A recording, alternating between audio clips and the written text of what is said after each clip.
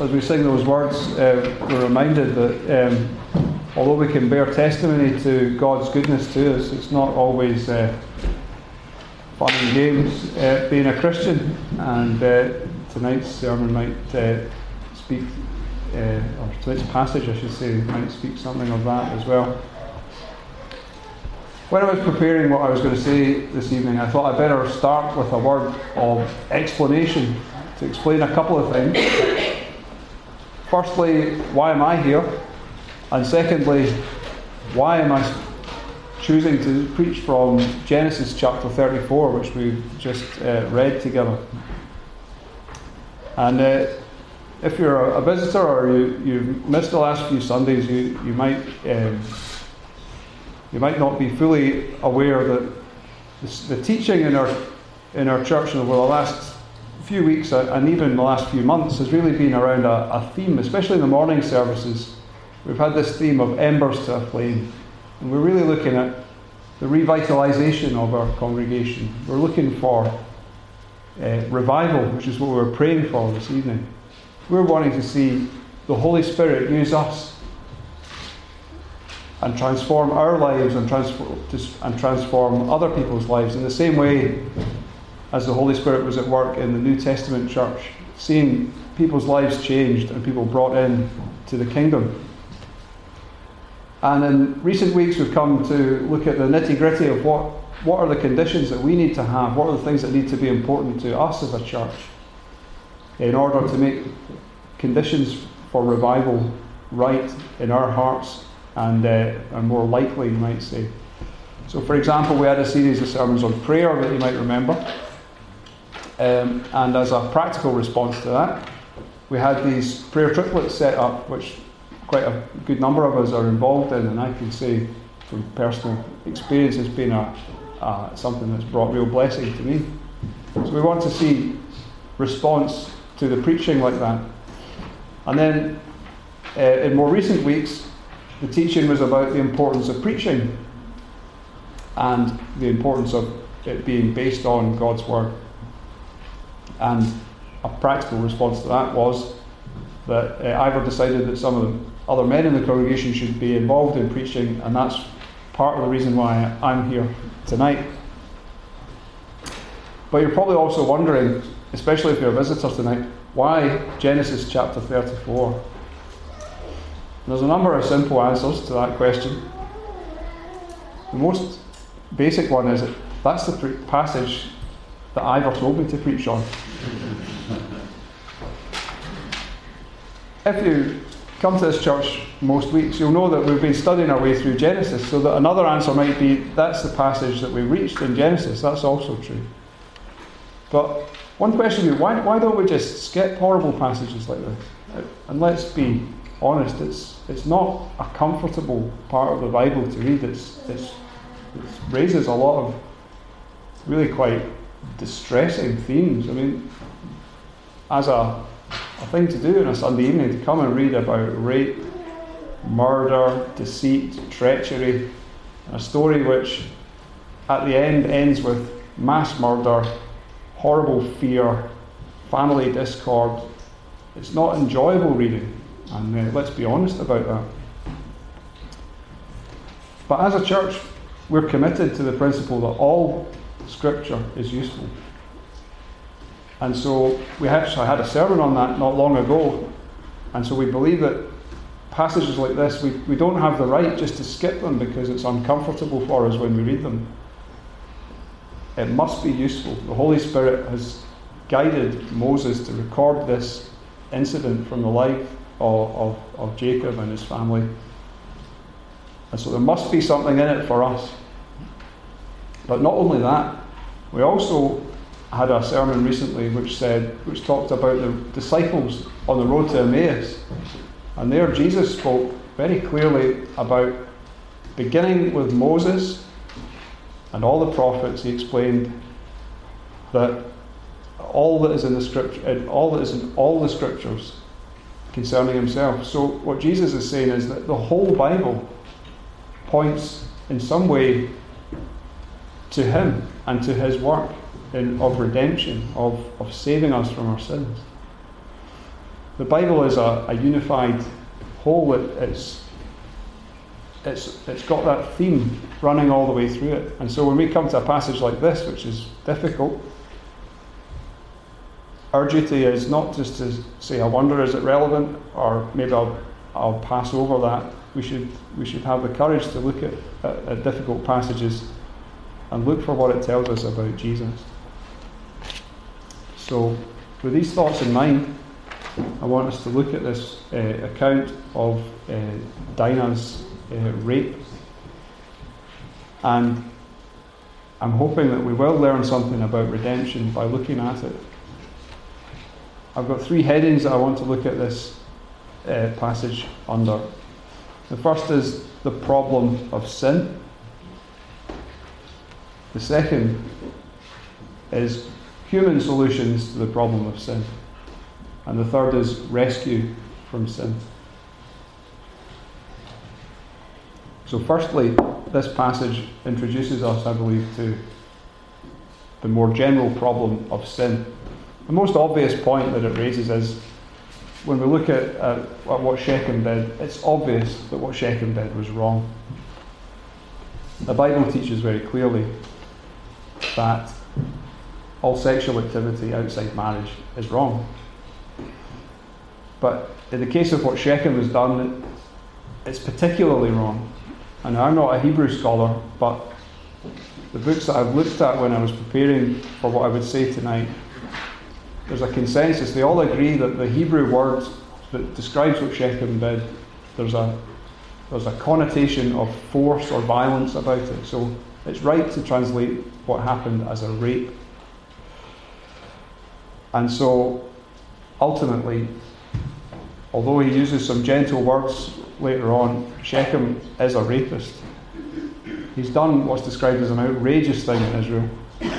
It's described as a thing that should not be done. And this raises a more general point about sin. Often, when we sin, other people are harmed. We might not be rapists, but in the case of the rape of Dinah, it's very obvious that someone has been harmed. But sin is first and foremost an offence against God. And what I'm hoping we can get from studying this passage tonight, and I say this to myself as much as to anyone else, I'm hoping we'll get a better understanding of how God views sin. Few people are going to disagree that rape is wrong, but why is it wrong? Do we tend to think of sin as being especially wrong when a person is harmed? Or is the greater offence the offence against God? For example, do we tend to think of taking God's name in vain as being a relatively victimless crime, but a crime where someone is hurt? We attach a special horror to it. In short, I'm asking, how serious do we think sin is? Do we see it as a problem? And is it a problem for us? Now again, harking back to some of the teaching that we've had in the last few weeks, whilst we have the 10 Commandments that we looked at this morning, we know that Jesus explains more fully what the 10 Commandments really mean and how they're really to be applied in the New Testament. And the standard that Jesus sets for us is very, very difficult to achieve. In fact, it is impossible. And a couple of months ago, I think it was, Ivor was preaching through the early chapters of Romans, where Paul sets out blow by blow how every single person in this room is in the same position as regards sin. Sin is a problem for all of us. And it doesn't matter whether you're a cannibal from a lost tribe, or a morally upright person, or even a religious goody two-shoes. Sin is still a problem for you.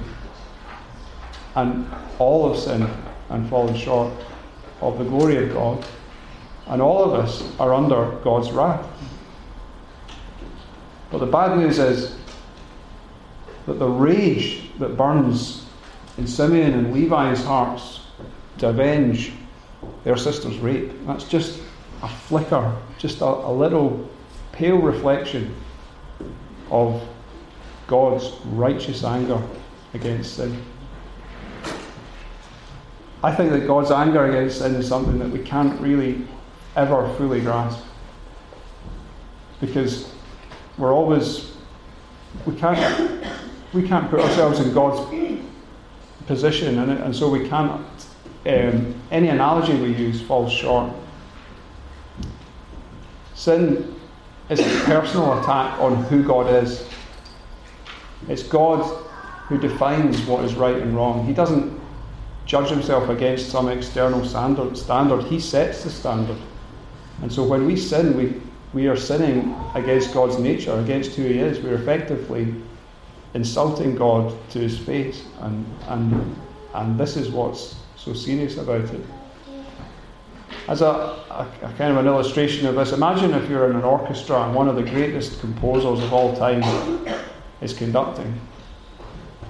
And you say, the notes you've given me for this clarinet solo, I don't like them. I'm going to play my own notes. And I'm going to play them at my own rhythm, at my own timing. You offend that conductor, you offend that composer. What you're effectively saying to them is, you're no use at being a composer. I'm better than you. And that's what it's like when we sin against God. Because the analogy breaks down a bit, but the composer might respond in a number of different ways. He might be amused. He might be offended. He might get very angry. But the one thing he can't do is have you in his orchestra. He's got to get you out of the orchestra. If you're not going to follow the music and you're in the orchestra, you just can't be there. And in a way, the problem with sin is like that. It's just a lot more serious. So the responses that Dinah's brothers have show us how human beings respond when we're sinned against. And they respond with horrible violence. And when we try and put ourselves in their position, we can start to understand a little bit of how God feels when he looks upon sin. We can't imagine a family where brothers are indifferent to the rape of their sister. And it's the same with God. He cannot be indifferent to sin. So Shechem and his sin, that introduces us to the more general problem of sin. I hope you see that what Shechem's done just can't be ignored. Something has to be done about it. And it's the same with sin, with our sin, and that's why it's relevant to us. So secondly, what can we do about it then? What are the sort of typical human responses to sin? And as we look through the account of how this unfolds, I believe we see two classic human attitudes to sin. The first is the way Hamor, Shechem's father, reacts. So it's basically, he comes and he says, look, this isn't quite regular, my son's done this, but let's come to a deal about it. And that's the way we are very often when we try and deal with our sin in front of God. We come to God as if he's an equal, as if Hamor comes to Jacob as if he's an equal and says, come on, let's have a deal. I'll give you this, you give me that, we'll work it out. And that is never going to work with God. We don't tend to put it in such crude terms, but I think we can be guilty of that kind of attitude in different ways. Maybe we think that by coming to church tonight, or by making some compromises in our behaviour that are fairly easy for us, like, maybe I'll not swear, I'll not steal, I'll be a little bit better than your average Joe. And then maybe God will think, well, on average this guy's quite nice, so he gives me a bit of respect, I'll let him off with some sins. That's not how it works at all. And how does Hamor's proposal go back down with Jacob and Dinah's brothers in particular? I think it's obvious it's not going to be sufficient. I think we maybe missed something in the force of the Hebrew. I'm not a Hebrew scholar at all, but it's just the way this phrase comes out, an outrageous thing in Israel, something that should not be done. I'm not sure if the full force of that hits us the way it maybe did to the original readers It's a problem, and it's something that can't be ignored. The wrongness of the thing is really being underlined with these words. So when Hamer just says, let's brush this under the carpet, regularise this marriage, everything will be happy, I think there's probably something in the faces of Dinah's brothers in particular that maybe just gives a wee clue that that's not going to cut it here. But it is the same with us. We can't ignore our own sin. We can't just brush it under the carpet, pretend a few good deeds are going to solve the problem. So the next approach that we see is Shechem himself. As I've been thinking about this passage over the last few weeks, I've tried to picture this scene in my mind. Shechem's left all the negotiating to his dad, and he's probably seen these thinking, this is not going quite according to plan. It looks like the brothers are angry about something. I'll have to step in. I'll have to intervene myself. When he comes in and he says, I've got a new idea. Never mind all this deal. Name your price. That's effectively what he says is, how much do you want, guys? And again, that is a picture of how some of us are in trying to deal with our sin before God. We come thinking that we're rich. Like Shechem, it says he's a prince, he's a ruler. You can just imagine the swagger, he's pretty rich. It's not going to be a problem, this is just one girl. I can make this alright, I'll just dig into my pockets a little bit deeper if I need to. It's really, imagine the rage that's burning now. Imagine how you would feel if someone in your family had been treated in that way, and someone comes up who's pretty rich and says, right, well, what do you need to make your, what's it going to take? I'll pay up because I'm quite rich. It's not working for Simeon and Levi, and it doesn't work with God. When we come to God and say, right, God, that's it, I'm going to give you all the service, I'm going to put all my money in the church, I'm going to do this, that, and the next thing. It doesn't help. It doesn't help at all. It actually probably makes it worse. It's quite sobering to think that some of our own approaches are a bit like that when we try and appease God's anger with a Hamor type approach or a Shechem type approach. We read in Matthew chapter 7 the very chilling words, really, that many will say on that day, Lord, Lord, did we not prophesy in your name, and all the rest of it. And Jesus says, I'll tell them plainly, I never knew you. So what about us? Are we sometimes guilty of trivialising our sin? Do we have these attitudes in our hearts? Thinking that sin is something that we can have a bit of come and go with God about because, well, come on, we're Christians and we go to church. Or do we have that Shechem attitude thinking, I'll pay my way out of this?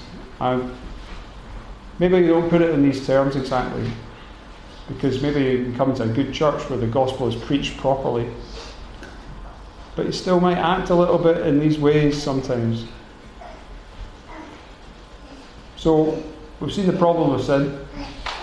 We've seen these standard human responses of making a deal or paying the full price, except we can't. So what is the solution to the problem? Well, the reality is that we need to be rescued from our sin. And I hope it won't be too confusing now if I mix my metaphors a wee bit. We've been looking at the problem of sin from the point of view of Shechem's sin. But there's another character in the story who also illustrates what it's like to be enslaved by sin. I'm talking about Dinah. Now, please don't misunderstand me. Dinah is a rape victim. She's been sinned against. But her situation in this story is quite like our situation in relation to sin. It doesn't really... There's a couple of things that come out in the passage. One is that we don't have any words from Dinah whatsoever. And the other is it's not immediately clear from the passage, but it sort of seems like Dinah's been held as a bit of a prisoner in Shechem's house. She hasn't been allowed to go home, or it's not very clear, but it seems to me that she hasn't really had the freedom to go home. And I want us to try and imagine Dinah's situation. She's probably really young. And she's gone out to see the women of the land, and she's been born in a nomadic family. She's been living in tents. And then suddenly they pitch their tents beside a city, and she wants to go and see what life is like in the city. And there she's basically lured into the house of this rich young prince and raped. And now she's not even able to go home. And worse than that, probably, from Dinah's point of view, she's been told, well, I'm off to basically buy you. And what is her situation to be like? She's facing a future where she's almost enslaved, you would say. She's got no hope. She has no voice. None of her words are recorded here. She's looking at the future in a violent man's house for the rest of her life, and humanly speaking, there's very little hope for her. Well, her situation is quite like ours as sinners.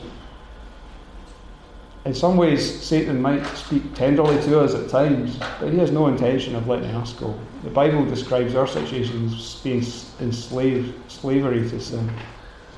We don't have the freedom to be righteous. We need some sort of miraculous rescue. And of course, it's Jesus who rescues us from our sin. It's Jesus who renders our spiritual enemies utterly defenceless. I'm nervous about pushing that analogy too far, because the Bible, I believe, unequivocally condemns the horrible violence of Simeon and Levi. For me, this kind of cycle of violence and responding with force like that in what seems like such a disproportionate way, it reminds me of some earlier characters we met way back in Genesis. Remember Lamech, who famously killed a man for wounding him? That's the kind of spirit that seems to come through in the way that these guys respond. And the Bible is clear that what they did was wrong. In fact, right at the end of Jacob's life, because of what Simeon and Levi have done, at a time when they should have been receiving a blessing from their father, in effect they get a curse. He reminds them of their violence, and the future that is given to them in that blessing is really more like a curse. They're told that they'll be scattered because of their violent behaviour. But leaving that aside for a moment,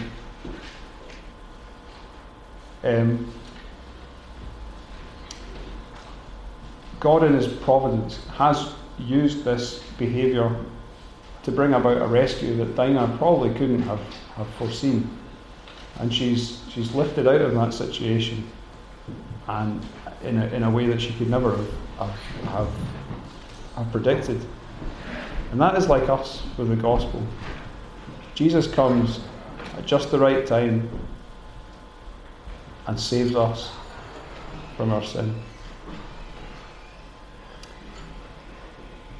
As a slight aside, something I was asked about last week, what would have been the right thing to do in this situation? Dinah is imprisoned, and you can see that the family are divided as to what they should have done. It sounds maybe like Jacob was quite happy to make a deal here. Well, I think this is a part of a recurring theme that we've had all through Genesis, where people try to solve their own problems. They try to make God's promises come true, and they resort to all sorts of creative ways of bringing about the rescue that they need by famously taking a surrogate wife, or of lying about your wife and pretending she's your sister and all that kind of thing. There's a whole history of all that sort of behaviour in this family, and this, I think, is part of that. Dinah needed to be rescued. Now was not the time for part of the family of promise that we've been following since the very start of Genesis to just be assimilated into the nations round about the promised land. But by taking things into their own hands, Simeon and Levi pay a heavy price, and their behaviour is appalling. They should have been willing to trust God for a miraculous rescue, such as we see in many other places in the Bible. So to summarise, we've seen the problem of sin. Shechem as a rapist gives us a clear example of a sin that can't be ignored. But the reality is, we are all guilty of sin, and sin can't be ignored. From the perspective of Simeon and Levi, the idea that this behaviour could just be brushed under the carpet is unthinkable. And so it is for God. The idea that God could turn a blind eye to sin is impossible, because it's by sinning we're effectively saying we're insulting God to his face. So sin's a problem, and we've looked, again, just to summarise, we looked at a couple of ways that we try and deal with our own sins. We try to make everything okay. Sometimes we're trying to come to a deal with God, and we think we can solve the problem with our own resources by paying for our own sins. Even in before the Reformation, I believe that you could even quite literally, it was name your price. There were things called indulgences which you could buy from the church and get a bit of a freeboard to sin. Such an idea is just ridiculous. It makes an absolute mockery of the reality of sin. These tactics, in the same way as the offence must have been building with Simeon and Levi, these kind of tactics, when we come to God with them, I think they make things worse. You can imagine the rage that these guys were feeling. And lastly, we looked at our need to be rescued from sin.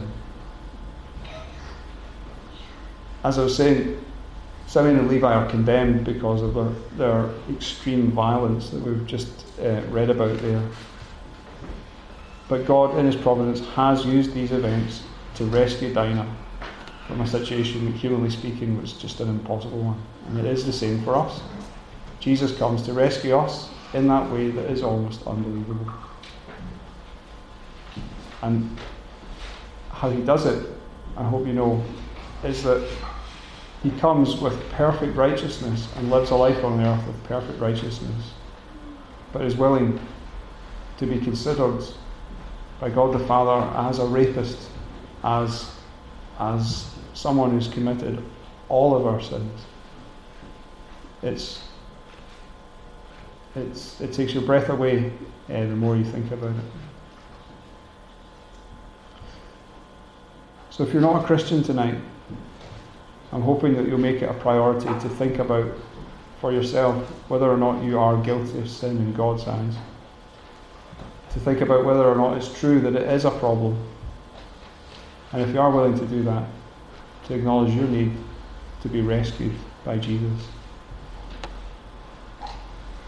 If you are a Christian tonight, then I hope, like me, you'll try and search your heart and see whether any of these rather natural human responses to sin still linger a bit in our hearts. These tend to blind us to the reality of the seriousness of sin. When we think that we can buy a bit of favour from God, when we think that we can come to a deal with Him.